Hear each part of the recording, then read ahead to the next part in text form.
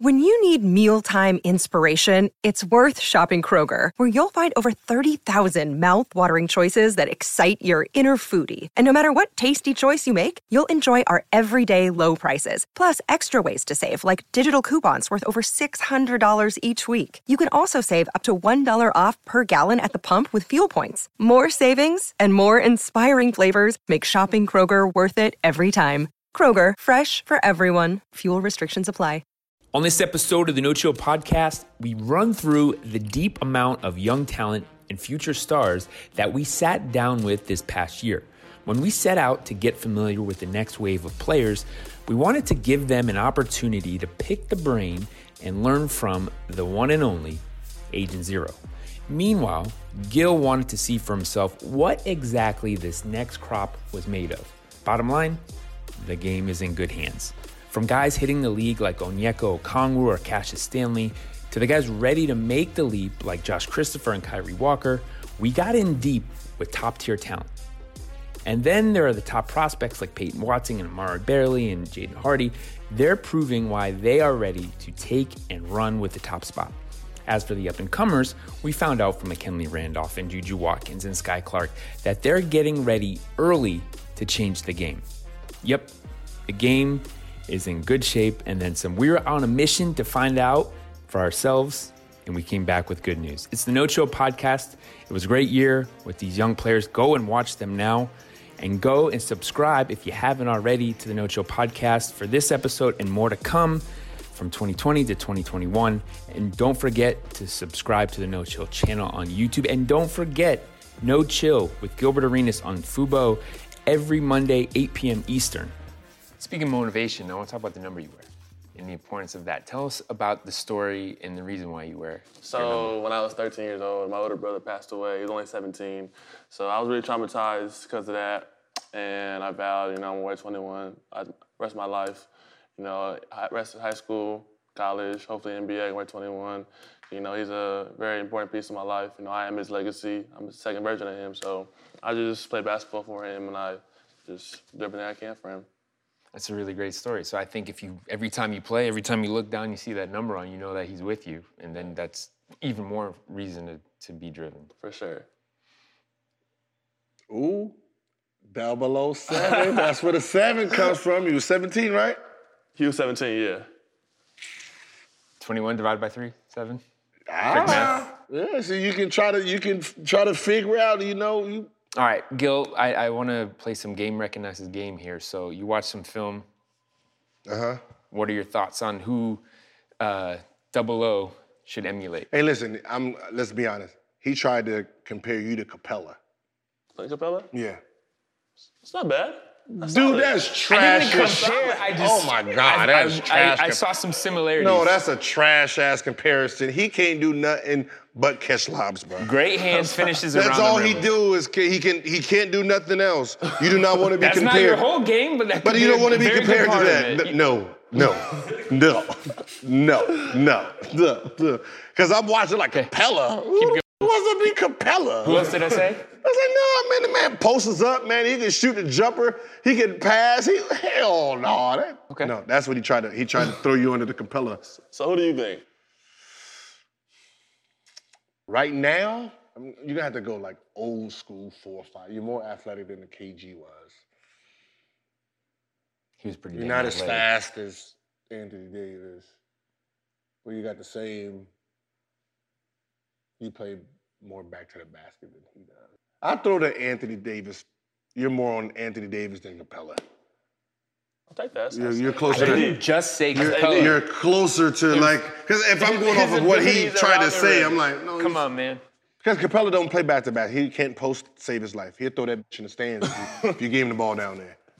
That's what I said. didn't say I back got to the move. basket. I said around the rim. Huh? I said around the rim, not back. No, to I the mean basket. because he see you catching lobs. So typical white person try to put us in the box. He didn't try to put us in the box. Nah, my man had more moves to that, man. I see him in the post up.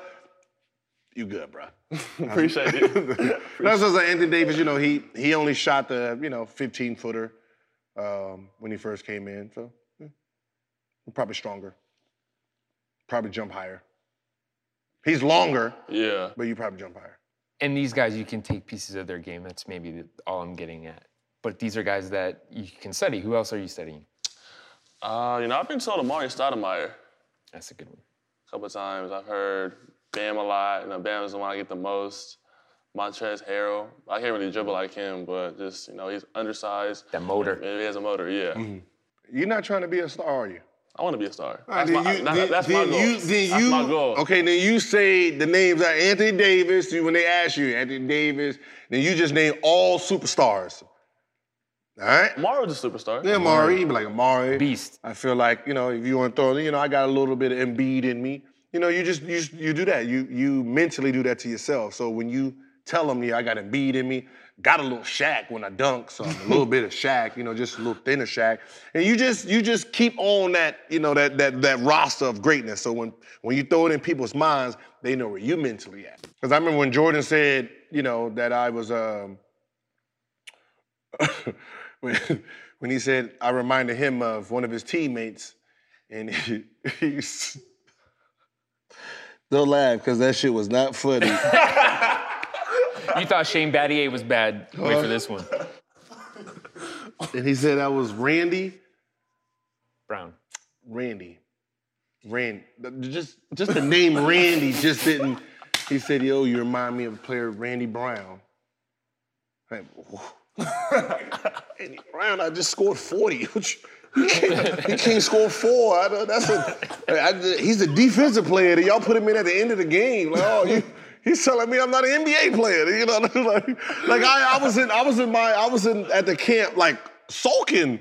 Like I didn't want to talk to the kids no more. Like it was one of those things where like it really hurt me. Like Randy Brown. I think we just had that swag. Like I think we just have that extra swag. We could walk into a gym. I could wear a chain, I could have a smile on my face, and then still come doggy work. And they're gonna have a problem. I feel like Cali kids, we don't really care. We do what we want, we play, we go home. I feel like it makes other people mad. I feel like that nonchalant character about Cali kids, that's just us. I think that swag boils down to what? Confidence. Yeah, for sure. Another way of saying that. But it's like over the top confidence. But on the basketball court, doesn't matter. It doesn't matter. You have a uniform on. Doesn't matter if your shorts are up, rolled up high. Because there's so much talent. There's so much talent here that when you get to the top of that, you are at the top. So when you go play East Coast, they might be grimy and they all fierce and stuff, but when it comes to just natural talent, we're better. It's just basketball. It's just You're basketball. just gonna dribble around and stuff. It was a different era. We were talking earlier today about Timberlands. Like you don't see Timbs out here in LA. LA's Vans and Chucks. But think of that, the big boots back 90s though. It was just a different era of basketball. No, we didn't wear that here. I know you didn't. But New York players, guys coming from near Marbury, Sham guys, They probably still wear boots. Yeah, they for sure do. No, we don't wear no boots, and we want Chucks, and we got the nice little 95s. But I think to put your finger on it, the mindset of like the East Coast toughness, the grittiness, right? And LA, what it is, you just said is swag. Mm-hmm. It's confidence. And you have to be a character. So more than ever, I think that's welcomed as a player. Is to be a character. I think it translates better too, realistically. And we can shoot the ball better. Yeah. For sure. That's we have the best all-around game. Without a doubt, 100%. 110%. It's a hometown bias. It's not hometown bias. He's from New York, where they just dribble around and do nothing with the ball. That's his city. They just want to dribble around, dribble the shot clock out. Like that gonna translate. See, that's a problem with New York basketball.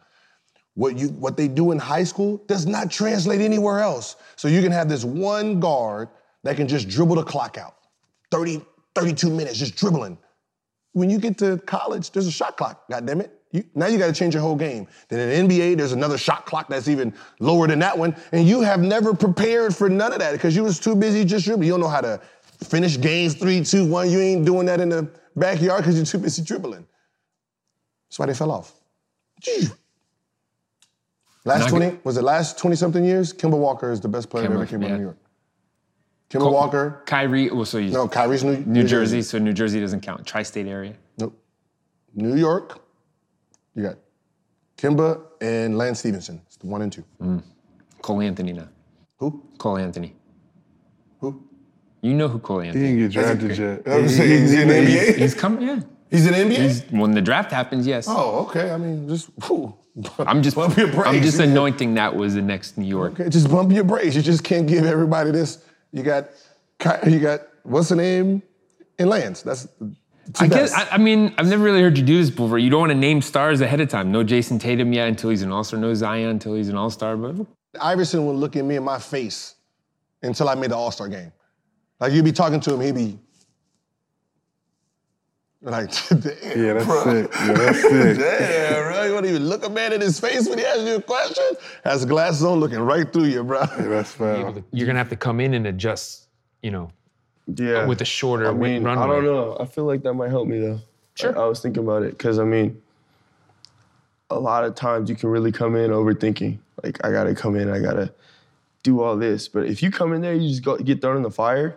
You're thrown in the fire. You gotta just go for it. Just to take off the pressure, it's gonna actually be easier for you. That's what I felt like. And the reason it's gonna be easier is because training camps, like, it's laughable to a kid who just got out of college. So, it's 2-a-days, an hour of it can only be contact. So the other hour there's no contact. Sounds like So just, college. so basically it's, even if you go 2-a-days, the max they can practice you for that day is 3 hours. Only an hour and a half contact. But you gotta remember, these guys just got off. So coming into training camp, they're not gonna actually be in the shape that they're supposed to be in. So you're gonna be here peak-wise, shining. And most likely, depending on what team you get drafted to, because you've been working out here, you're gonna be put into they're not gonna have time because these guys are not gonna be game ready. There's gonna be veterans that's just gonna sit, at the beginning, depending on what team they are. So, I mean, this is a bad thing, but a great year because no matter what, you're gonna be the standout soon as you're there because of what you've been doing for the last 9 months. How about the idea that as the young guy, right, you're low man on the totem pole, like any job, you got to make an impact from day one. That's really the mindset you have to have coming in. How do you do that? You've been working for 9 months, 2-a-days, 3-a-days, all right? Like, you know where you are. What you do is you got to let them know where you are. It's just like when you went back to Sierra Canyon, you had to establish yourself. There's no college had to establish. It doesn't change. Mm. You know what I mean? So with them, it's less practice. So you don't really have that margin of, I can catch him in, a couple months. Nah, it's training, beat him out in training camp, because once you beat him out in training camp, that dictates playing time for the season. You know what I mean? Mm-hmm. So, and then from there, it's just working, being consistent, having a consistent routine so your play is consistent. That's the most important thing in the NBA, that, you're training your shots now, you're gonna have to find an NBA routine. Because you play 3-4 games, you don't practice as much, you're traveling, you can get off of rhythm. And then that's where slumps come in and people don't understand why are you in the shooting slump. Well, if you're taking 500 to 1,000 shots in the summer, and for the last 2 weeks, you've only been taking about 100, your shot's gonna dip compared to what it looked like in the summer. Right. So that's where the shooting slumps come from. Because, you're traveling and resting, and so you gotta find a way to put a program in, your season. You have a season workout program where you're just consistent with it, and then your play just plays consistent. The older players are far behind all this youth coming up. So you just be mindful when you get to that level. Invest in AAU and these young kids for moves. ZZ be hitting me with some stuff we play once. Like, where'd you get that from? A little 8-year-old did it to me. I'm like, wait, what? But also, do you feel that you have a ways to go, right? There's not just what you have right now is just gonna stay the same. You got to keep adding to your. Oh yeah, no, I always know. I always remain humble. What are you looking at now? What are you focused on? Mainly my IQ, my jump shot. Those are the two biggest things. But I really just, whenever I'm in the gym, I try to get better at everything. Even when we play ones, I'm working on defense and just know when to attack, how to attack. When I play defense, I think I got this from Avery Bradley. I think I'm an offender, and on offense, you wanna dictate what the defense does, and on defense, you wanna dictate what the offensive player does. So that's what I try and do. Like, have you actually written down your weaknesses? Nah. Do you know your weaknesses? Yeah, I know my weaknesses. Oh, yeah. do you like you have your weaknesses that you know, and then you got game weaknesses, which you won't know until you watch game tape, where you're videotaping yourself playing and then watching, like, man, why did I didn't take him? And then, because, when we play, we naturally stay in our comfort zone, and then we go off reaction. But there's things that we stay away from that we don't know. So, once you start climbing, remember, to be a full-body, Superman, you got to clean up everything. You know what I mean? You got to clean up all the weaknesses to perfect that whole, I can tell you, like, if you look at some of the NBA players, you can see he's still doing the same old, but, that's not, when you get there, even in college, when you get there, you got to remember, every year you want to clean up something. Clean up. It's just, think of it like, I'm, 16 now. By 26, I got 10 years to get rid of 10 bad things that I'm doing. I don't need to get rid of it all right now. I got 10 years. Every year I'm going to clean something up. And that's how you approach your game. And that's what I learned later on, that I don't have to go in there and try to hurry up and try to, work on all these things. Like, nah, I'm going to clean up my left hand this year. I'm going to work on. So everything I'm doing, I'm going to, stay dominant the whole summer on my left hand. Next year I work on this. And, you just build.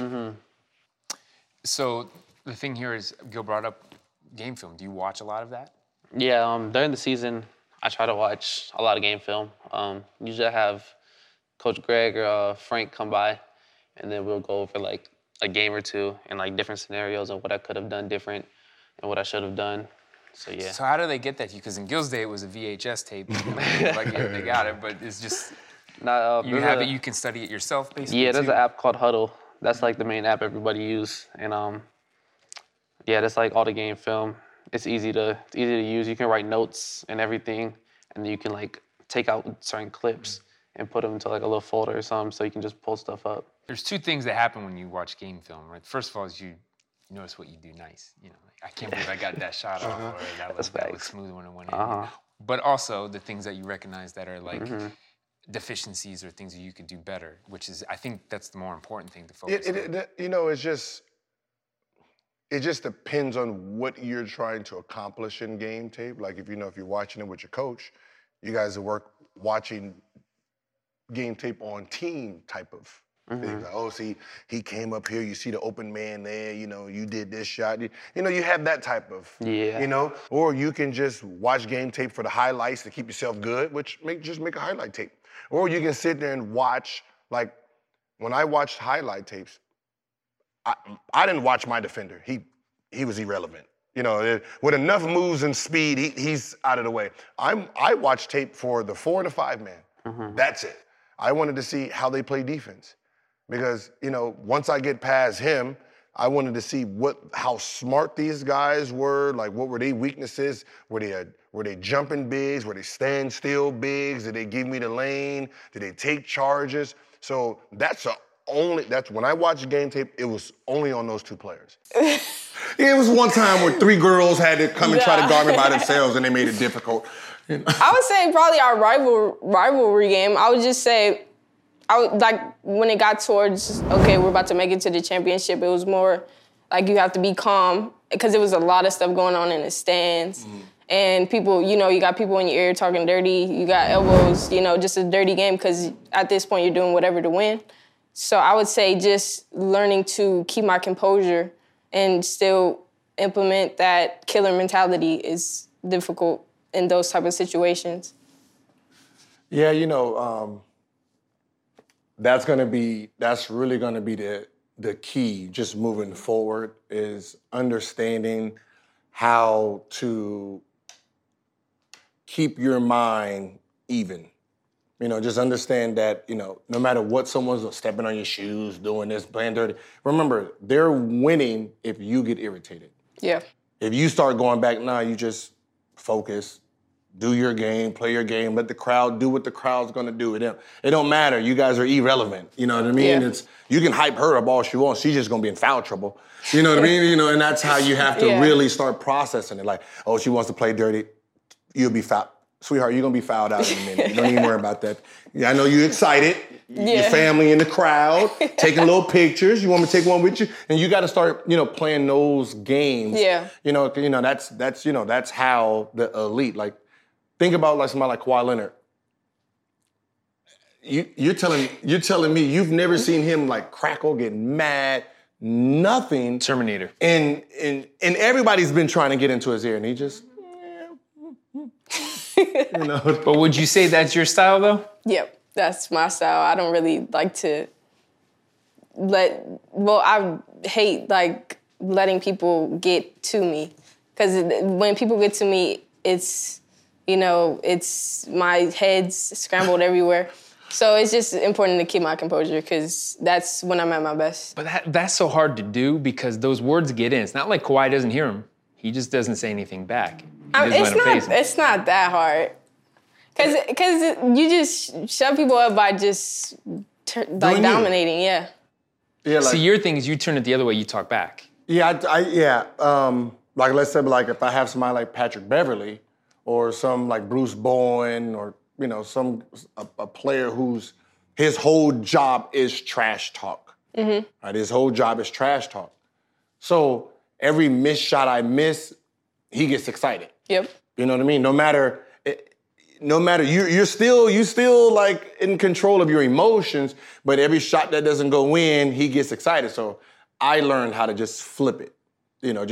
Flip it like, oh, you play a little defense for like 2 minutes. Now you're gonna have to drink water for 12. I mean, that's nice game. See you next game with your 2 minutes and your 1 point. Like, you know what I mean? Just to get myself going again. Yeah. It's one of those things where, and I remember high school, like in high school I was different though. I was just a demon. There was no,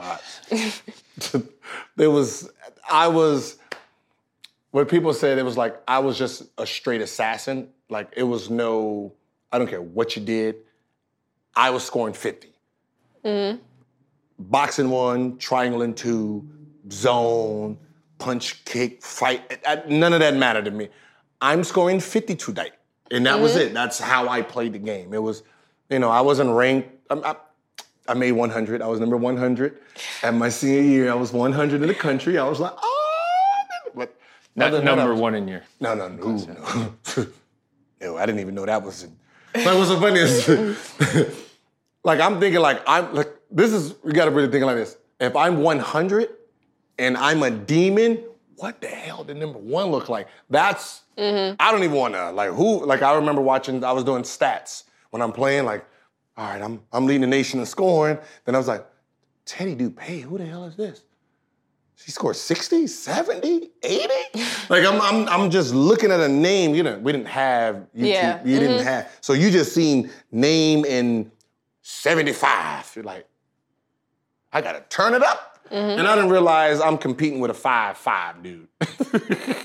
Some 5'5" dude out of Florida just giving buckets, just like, he played for his daddy, ultra green light, but because I'm looking at numbers, it made me, compete at that level because, you're always told that if you're not working, somebody else is. Yep. You know what I mean? So it's always still being aware of, the environment. Yep. Even though the world is a little bit smaller for you guys, because you can just, okay, she did that today. Now let me go ahead and. But Amari, what you just said was, you mentioned the team. And take us inside what it is like at Sierra Canyon, because it's a high-profile program. But still, the really important thing that, of course you're gonna get everybody's best shot, but you have to identify everybody's roles. So how did you guys sort that out to where everyone's gonna be in the right place? I think the good thing about this past year's team was that we all kind of knew each other and we all knew what each other was good at. Like I knew BJ was a supreme scorer. I knew Z Will was like a point forward. I knew Taryn, he liked to score the ball. I know Harold, he doesn't really want to go inside. He'll go inside. You get what I'm saying? So like we knew each other's personnel already, and we had people that were returning, so it wasn't that hard. And people like, I don't know, players made it abundantly clear like what they were like here for. If you get what I'm saying. So like BJ came out here, he made it abundantly clear like he was here for business. And you can see like he took over. Mm-hmm. You get what I'm saying? So it's like everyone kind of had their set role after like the practices. You kind of get to know like who's who and what's what. So it wasn't that hard. But I gotta think everybody was there for business. Yeah, everyone was there for business, but like there are people that are here for business, and then there are people that are here for business, but they kind of like what comes with all, like that kind of like what comes with the whole package. You know what I'm saying? So, you know, I remember like seeing some of the scores, and then I'll see Coach Dre, and I'm like, man, you got too many horses, bro. Let them go. Yeah. Let them go, bro. This ain't Cleveland 1998, man. Right. Let them go. Like, you know, you just let them just run everyone out the building. I mean, you have the athletes, you have the scoring ability, you have the talent to do it. Like, you know, try to put some things in where you just let them flying up and down and just run everybody out of the building. And he started doing it. He was like, you know, I was doing me early, you know, now I'm letting them do them a little bit better. Yeah, towards like the second half of the season, like everyone started to realize like everyone understood his discipline, but then like as a unit, we all knew too, like, all right, like we just gotta go play. And at the end of the day, you know, like we can't just like keep, I don't know, harping on like what he's trying to tell us. Mm-hmm. Or like the discipline that he's trying to instill in us and just like go out there and play at the end of the day. You know, I always, you know, got this from coaches. No matter what they're talking about, as long as you play hard, it kind of washes out everything. It kind of washes out everything, you know what I mean? Like, you know, it's like... Well, then the pressure's on the coach because like, played our ass off, we lost. So yeah, but as long as you know, like, you know, I'd rather have a team that goes like just ball out. They're just playing 100 miles an hour and don't make anything. I'd rather have that than have a lazy crew. Right. You know what I mean? I don't want a lazy crew. A lazy crew, you know you can't win. You know, at the end of the day with them. But if I got a group that's gonna go out there and they're gonna be picking up full court, they're doing this, they're doing. Hey, there ain't really much I can. You know, I'm a yell just because that's what I do. But other than that, it's just y'all play. Y'all go out there and play. And when it comes down to it, you guys have the tools to execute, which is a good news too. But for you, how do you approach your role? First of all, you have to identify that, but then, you know, I know you're a deep dude, you're well thought out, so for you, what goes into that? Well, I went and sat down with Coach Dre and we talked about my role. He was like, yeah, like you averaged like 10, 12 points like your first 2 years. He was like, we're gonna need like 25s and 30s like to get over the hump. But this year's 10 year, I'm just like, what? And he told me something. He was just like, go out there and play how you did in 8th grade. And like that just like rung a really fat bell. I was just like in 8th grade, you know, you have all this, how do I explain it? I don't know, it's just like you get to high school and then it's just like, you feel like you're in like this box, but you're really not. Like, you're really not in the box. Like you're boxing yourself. So I just get to go out and play now, and that having the ultimate green light, that's something that everyone wants. So I'm. And I used to say it a long time ago. I think I said it was on my early in the podcast where I was saying, you know, it's like having a pit bull. You know, he ain't scary if you got the leash with him. You know, you take that leash off and let him walk by himself, now that's a scary pit bull. Yeah. You know, so with coaches, if you don't let your pit bulls off the leash, no one is gonna be scared of it. You know, so when you have that sit down and he says, hey, I need you to do this. I need you to 25, 30. So he done maxed this, hey, 25, 30, whatever. That means whatever you gonna do it. Be your 8th grade self. Dominate. Right. You know what I mean? That right there, without any, if he would have started the season right there after that conversation, you would have averaged 25, 30. Facts. Because mentally, he just unlocked some doors that you thought was shut. Yeah. He walk in there. And that's what I tell coaches, like when you see your talent, keep letting them know you have the green light. Green light. There's no yellow. There's no yellow. Green. green. You know what I mean? Because you want them to their creativity to keep going. Just because once you tell a kid that, hey, slow down. Just don't do as much as you thinking you trying to do. He becomes narrow-minded. Yeah. You know what I mean? And you don't want a narrow-minded basketball player. And they second guess themselves. Because basketball is gray area. It's not black and white. You know what I mean? I can't say, all right, you're gonna go out there and you're gonna average 12 points, 6 rebounds, 4 assists. Yeah, nah. Because like that.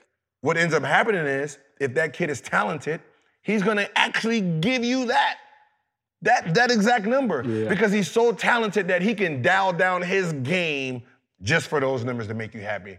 When he really had 20, 12 and something in his body. Yeah. You know what I mean? So it's like you want to give your guys who have the green light. Just let me see what you're capable of. You want to try a windmill 360 on the fast break? Let me see it. You know what I mean? It's like I want to see what comes up here when you're on fast breaks, you're in traffic, because once that kid unlocks everything, his game becomes unstoppable. Like James Harden. If someone would have put clamps on him, you wouldn't be getting all this creativity you have. The Luka, you wouldn't be getting that. The Trae Young throwing it. I'm guarantee you, nobody. The coach ain't said, "Hey, don't be throwing it between people's legs." That ain't. No, they just let him play. Do you? Yeah. So his brain kicks in a whole different level. Well, what's the worst thing as a coach you could do is hurt your players' confidence. Because then that's a whole nother thing that you got to try to draw back, and that we've seen it. Guys lose a whole season off that. Let's take a break and talk about our friends at NuCalm. You can't talk about performance without addressing recovery. After a workout or competition, you might ice, you might stretch, you might focus on your nutrition. But one thing you definitely should focus on and add to your routine, it's to help make a noticeable difference, and it's NuCalm. Through this quarantine, we've got our workouts ranging at all times of day. I've gotten used to morning workouts to get things started. And after, you want to start your day out right, but you want to set things up post-workout. And the key to it, I've discovered, is NuCalm. After a workout, NuCalm quickly takes you out of your catabolic breakdown mode and shifts you into a healthy build-up mode so you can heal and recover as quickly as possible, spending your day the right way without worrying about recovery, but feeling good and ready for action. NuCalm is the only system of its kind clinically proven in over 1 million sessions to improve your sleep, reduce your stress, and boost your recovery without drugs and side effects.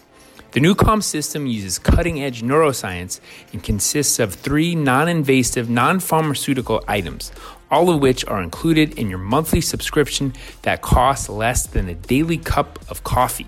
The whole process is easy to use and to work into your daily routine to achieve better sleep, reduction in stress, and boost recovery. Also, get out there and perform. Do what I did. Own the day with NuCalm. We have a special link set up specifically for fans of the No Chill podcast. Go to NoChillNuCalm.com and get 50% off your 30-day subscription of NuCalm and their money-back guarantee. That's NoChillNuCalm.com. NuCalm.com. NuCalm.com. Let's also take time to talk about our friends at Sunsoil. These days, it seems like a lot of people are putting CBD in everything. There's a lot of noise, but there's one company from Vermont that's worth the hype, and that's Sunsoil. We all have supplements and our vitamins in our daily routine, and when you add something else to it, you want to make sure it's easy to use. The Sunsoil CBD oil, the cinnamon flavor, is my personal favorite. I just drop it in some water or some hot tea or some cold tea, depending on your temperature. And it's right there, and it's part of your daily routine. Sunsoil makes CBD oil that is USDA certified organic. CBD is made from hemp plants. So how the hemp plant is grown really matters. Sunsoil farms their hemp in Vermont, and they never use pesticides, herbicides, or GMOs. We all try to be mindful about what we're putting in our body. That's why you gotta love Sunsoil, because it's made from simple ingredients that we can pronounce, from their products containing coconut oil and hemp, and that's it. Also, they're fully transparent.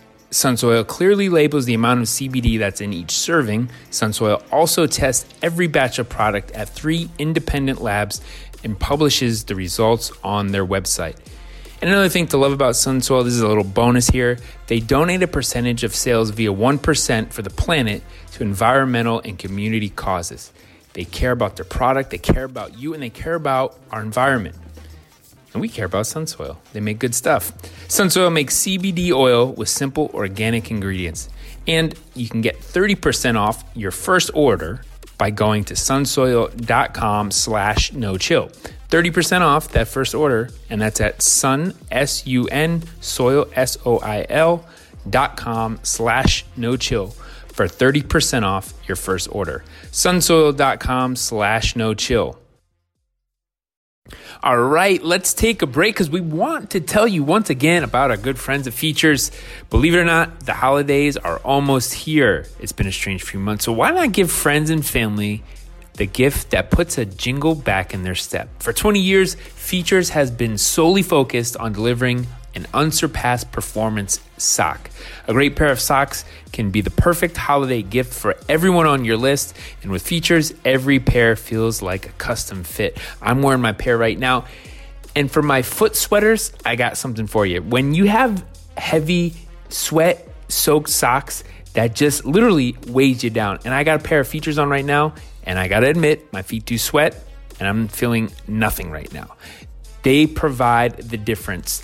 It's the sweat game. It's the comfort and stability that you can only find in Features. Features has tons of styles to choose from no-show to knee-highs, ultra-light knit to maximum cushion, and with designs tailored for your everyday wear, athletic performance, and extra support. Plus, they have a lifetime guarantee. If you're unsatisfied at any point, get a replacement pair, no questions asked. Features is a proudly family-owned business as well. Hugh Gaither founded the company in 2002, and he and his sons John and Joe own and operate the company in North Carolina. Their mission, to create products that help you achieve your personal best. And for fans of the No Chill podcast, of course, we got something for you with Features. You can get $10 off your first pair of Features just in time for the holidays when you use the promo code NOCHILL. At Features.com, you get $10 off your first pair with that promo code NOCHILL. FEETURES.com with the promo code NOCHILL. Your feet will thank you. Happy holidays. Obviously been a strange year, but you went, instead of going to college, you took this year to be at Chameleon BX to work strictly on becoming a pro. Yeah, it's a decision move. This is a family move. You know, I came with my dad, and my dad was like, "This is what we should do. It's your choice. It's not, you know, a lot of people parents make other choices for their kids. My dad said, "Yo, it's your choice. Whatever you want to do, I'm gonna be on you. He gonna be with me. It's gonna take a family thing. My mom, my sister, my dad, grandma, they're with me on the decision. So it's not just like, oh, my dad made my decision. My dad didn't make my decision. He helped me on that decision. I went to college, yeah, I could have. But I wanted to be a better person. You know what I'm saying? They worry about, college basketball or if this gonna happen, if not. I had to think outside that, like, what if it don't happen? So it's like, I might as well get ready for the draft. Let's lock in, let me focus, and let me become a pro. Like a lot of people say, they be like, oh yeah, he a pro. Okay, let's see, we're gonna do what it takes to be a pro. We're not gonna say, oh, he a pro and not do what it takes. We actually gotta do it. It's gonna be a process, so yeah. Yeah, and that's what's so funny is that's, when people ask me, I said, everyone has their own different road. It's trying to fast forward yourself a year from now and say, all right, if I go to college, if I go prep, if I go overseas, if I just say, you know what, I'm gonna train with professionals, which one is gonna be the better decision? You don't have an answer. No one has an answer. Only you can, dictate what's going on. Dictate what's gonna happen. The program, is that where Frank's at? Yeah.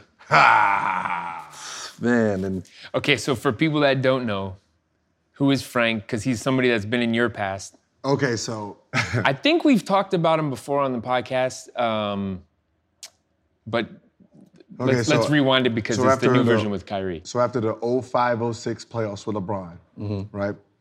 I missed But LeBron did shoulder tap. Yeah, did the shoulder tap. I missed those 2 free throws, right?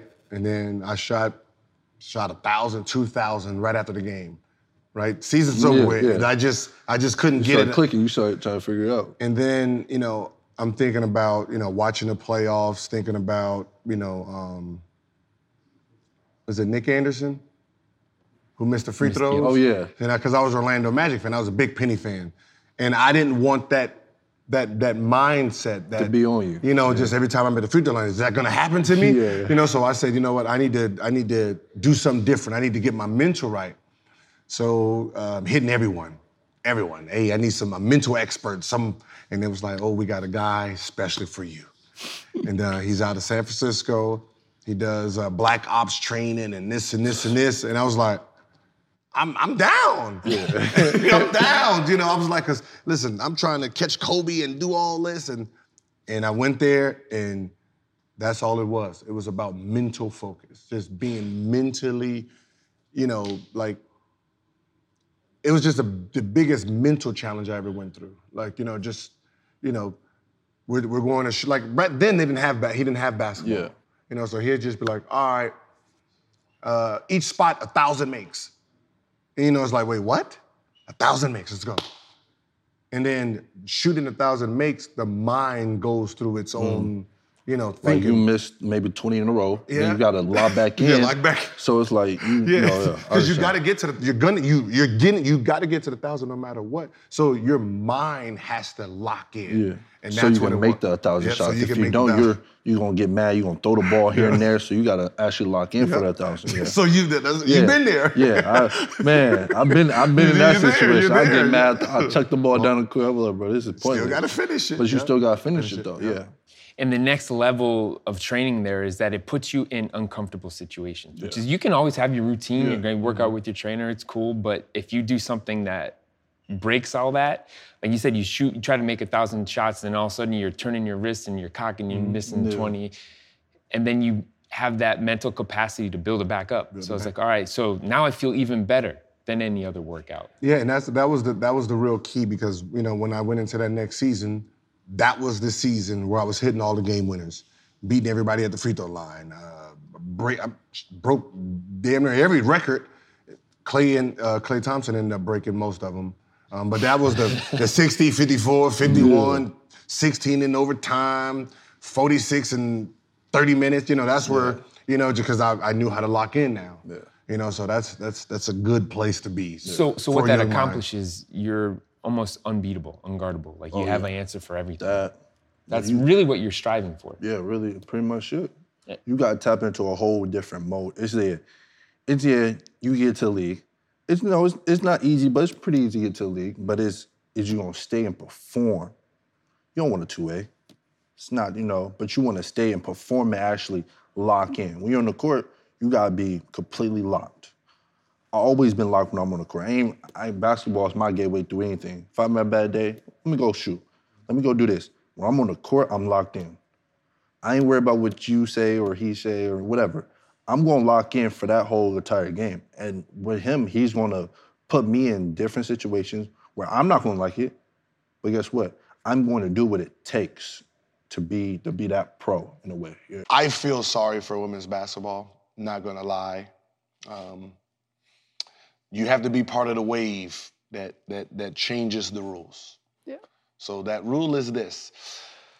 You have 4 years of high school, and then you have 4 years of college. Right, that's so stupid. It's like you have to, I don't know why it hasn't been changed and, gave, women basketball the opportunity to really leave out of high school if you're good enough. Right.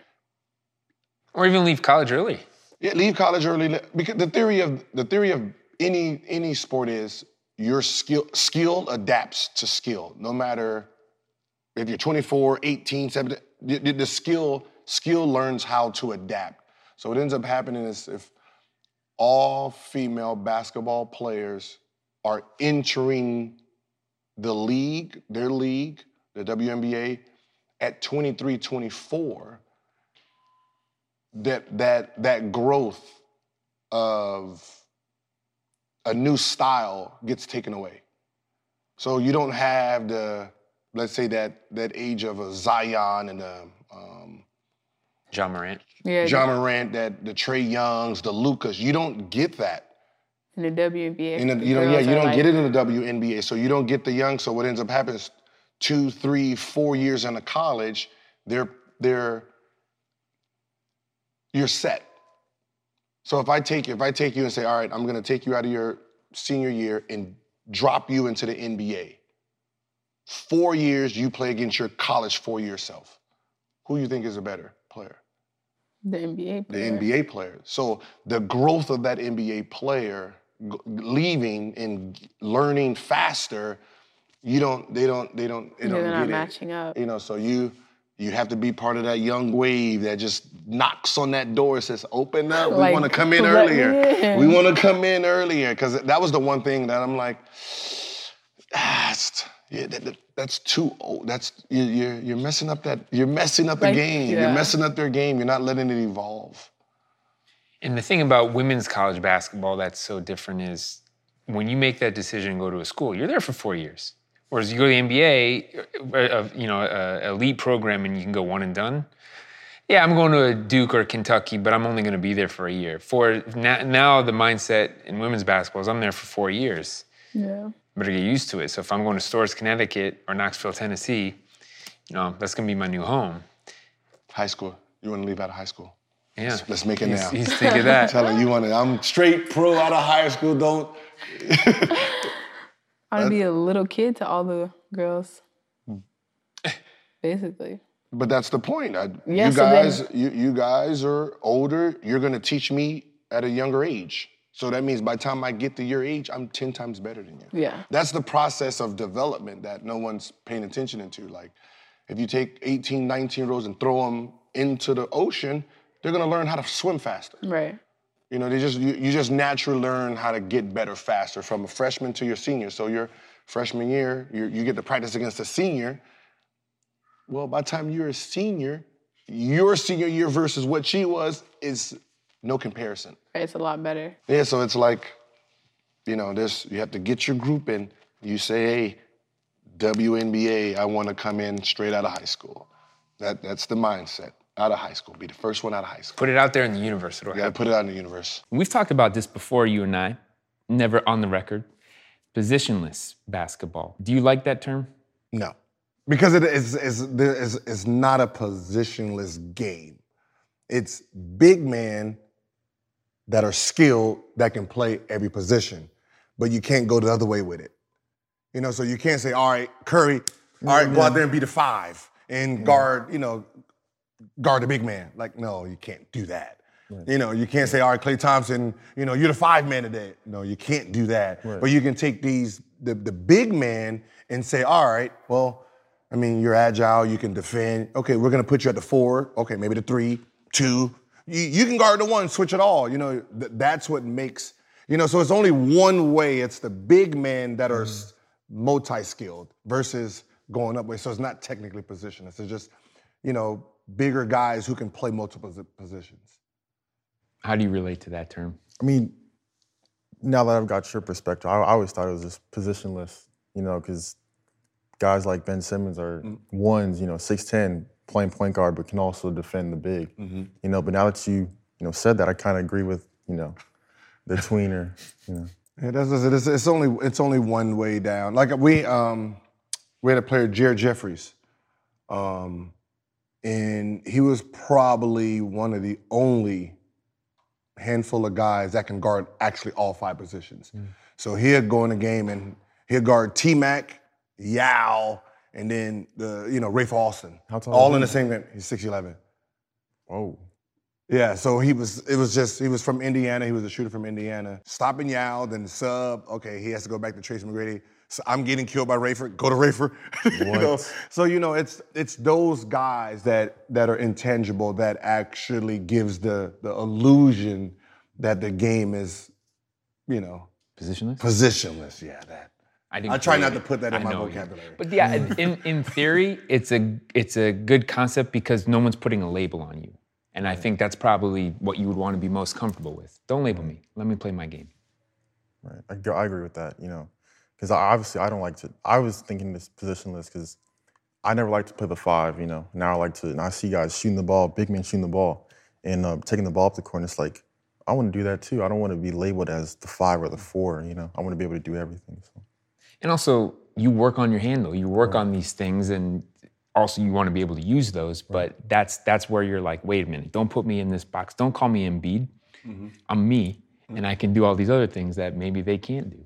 Yeah, right now it's, you're more valuable at a 5-4-3 position, because it's like, yeah, you want to sub me out, but you don't have to sub me out now. Just move me to the 4, move me to the 3, and you get to, like, your value goes up. And that was one of my things that I learned early, because I came in as a tweener, 1-2, wasn't really a point guard and wasn't big enough to be the 2.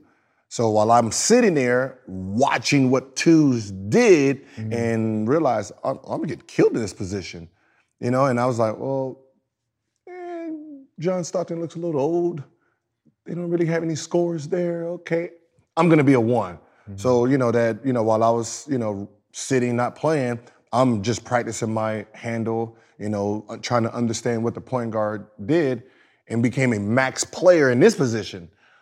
So yeah, I'm okay, $5 million player as a shooting guard, but I'm a max player because, I'm the alpha of scoring in this position. And that's the same where, as a bigger guy, you can play the 3, 4, 5. So you can figure out which lane you're gonna play in today and say, you know what, okay, he's there, let me go here. And I'm gonna tear him up this game, and that's the advantage. So your value shoots up. Because, you can, if they haven't been, okay, we just draft you as a 3-man. And draft you as a 4. You get the bounce and you don't have no confliction. Yeah. And we can throw another term in there, the baseball term, 5-tool player. And in baseball, that means you can do everything. You have it all. So for basketball purposes, is that your approach? You don't want any flaws? What are you saying? I can play every position? Position and skills. I can shoot. I can put it on the floor. I can defend. I can post up. I like to be well-rounded and be able to do everything a point guard can do. But yeah, I don't want to be just labeled as someone who can just do this and not be able to step out and show what else I can do on the court. And really, to break that down, it's situational. So depending on, is it the matchup that you have is a mismatch? Obviously, you always find the mismatch, right, too? Or what kind of defense are they throwing at me? What's the situation with my team? Are they just pressing us? They going up and down? And, you want to be able to adapt to any situation. Right now, when you're probably one of the biggest guys in high school, it's like, oh no, you're gonna be the 5. Right. But they label you as the 5. They're gonna label you as the 5. But that's when you just you're training for next levels.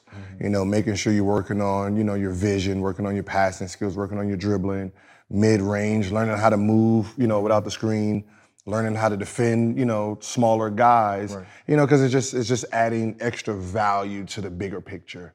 And that's what a lot of coaches in high school don't realize, and a lot of coaches in college don't realize, because they need to use you for what they need now versus what you're gonna be. Right. So at this stage, you're just trying to just add extra attributes to your game until you get to where you want to get to. But yeah, to always have that chip on your shoulder that you really sleep with one eye open. You know what I mean? Because as soon as you relax, they catch up to you.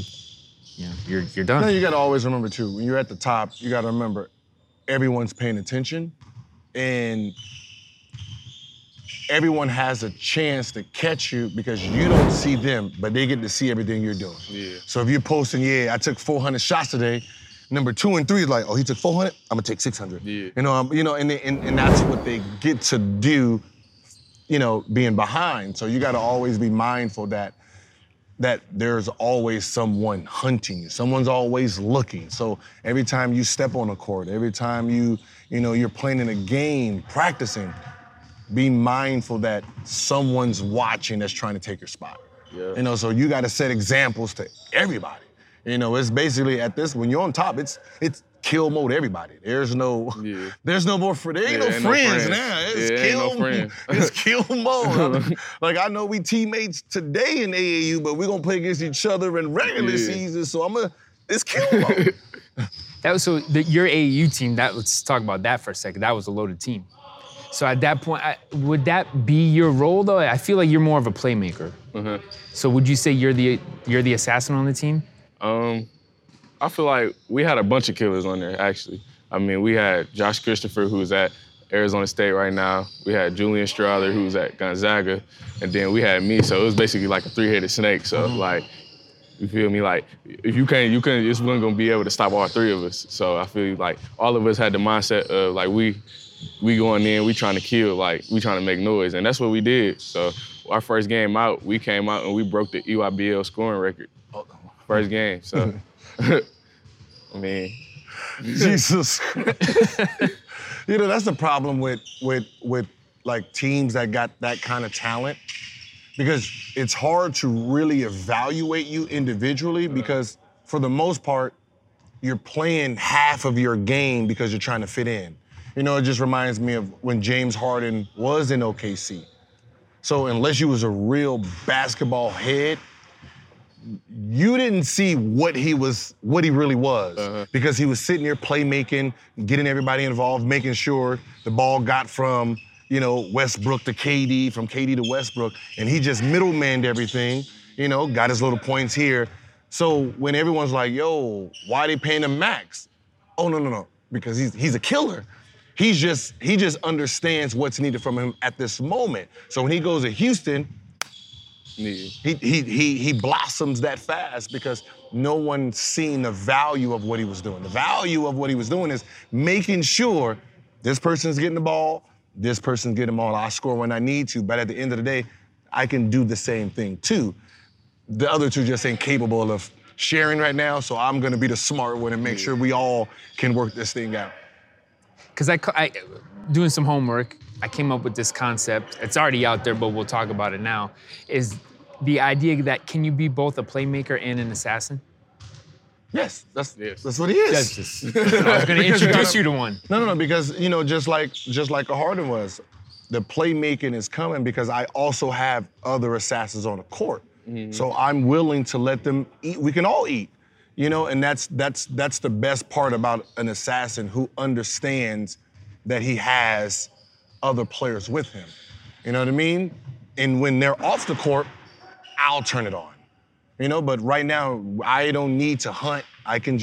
We'll just all do what we all need to do it together. Because is that your approach? Do you find yourself picking spots more than just trying to dominate? Yeah, I just feel like every time I step out there, I'm trying to dominate. Like, I feel like when I step out there, I try to look at it as if like nobody knows me.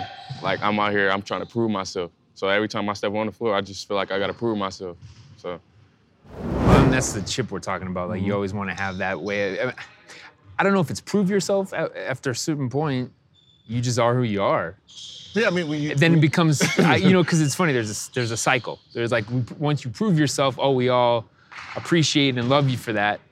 And then we want to poke, like the media take all that stuff comes in and they want to poke you and find flaws, and then you have doubters, and like you want to silence the doubters. I played with Dart when I was a freshman, and like he taught me so much stuff because it was just like the mental aspect of it. And like you were saying, you used to write your stats. Like I have a ritual too. Like every time I'm riding in the car or the bus, whatever it is before the game, I put my headphones in, I close my eyes, and I just like envision what's gonna happen in the game. I say, I'm gonna get up this many threes, I'm gonna have this many points, I'm gonna get 12 rebounds, and that's what's gonna push us to win the game. And I remember like when we used to practice with Dart when I was a freshman, we would play threes continuous, so you know how that is, where you go down, if you score, you come back. So I remember Dart would always, because I was the best player on the team, so Dart would always put me with like the guys who like would be on the bench. He would always put me with like the worst players. And I would always be mad at him. I'm like, Dart, I'm trying to win. Why you keep putting the worst players on my team? He was like, we going up to 5. If you bad, you could get 5 by yourself, 5 straight. And I was like, well, I guess I got to get 5 straight then. So the next practice I came in aggressive. I was shooting him. And soon enough, I got that killer in me. Like, Like, I got to do what I got to do to pull this out. And that's, you know, it's, and it was so funny is, you know, Dart is the one that Dart's like that. Dart is the one that mentally can challenge you, because at the end of the day, you said, I want to win. Mm-hmm. Okay, cool. Well, this is what you're gonna have to win with. Show me. Fact. It's easy to win with talent. Fact. Show me when you don't have talent. What does it have inside? Are you gonna quit? Are you gonna blame them? Or are you just gonna try to will everyone and say, all right, let's go? And that's what he did. He challenged you to say, all right, we're gonna take the 2 worst players, you know, number 15 and 14, put them with you and win. You say you wanna win, let's see. You know what I mean? And it takes you to another level. Yeah. You know what I mean? It puts you, because you're gonna have to do that sometimes. You're gonna have to do it at UCLA. When you get to the league, you have to do it. When you get to the league, you're gonna have to tap into trying to will, you know, your talent onto a game where you're outmatched. Mm-hmm. But to simplify that whole thing, it's what you want out of the game, right? So it's your fuel. For Jimmy, he realized that I'm here to win. We're here for a championship, right? If not, we're going home. And he said something like that, like, no one's thinking about going home right now. We're thinking about winning. So once you find that, you're gonna figure out, all right, here's what I gotta do. Whatever I gotta do, I gotta sell out to win. And whatever I gotta do, I gotta find that fuel and use it. So for you, Peyton, what's your fuel? Just being my best at all times. You never want to beat yourself is one thing I tell myself. Is like, if I'm gonna lose with it all out there.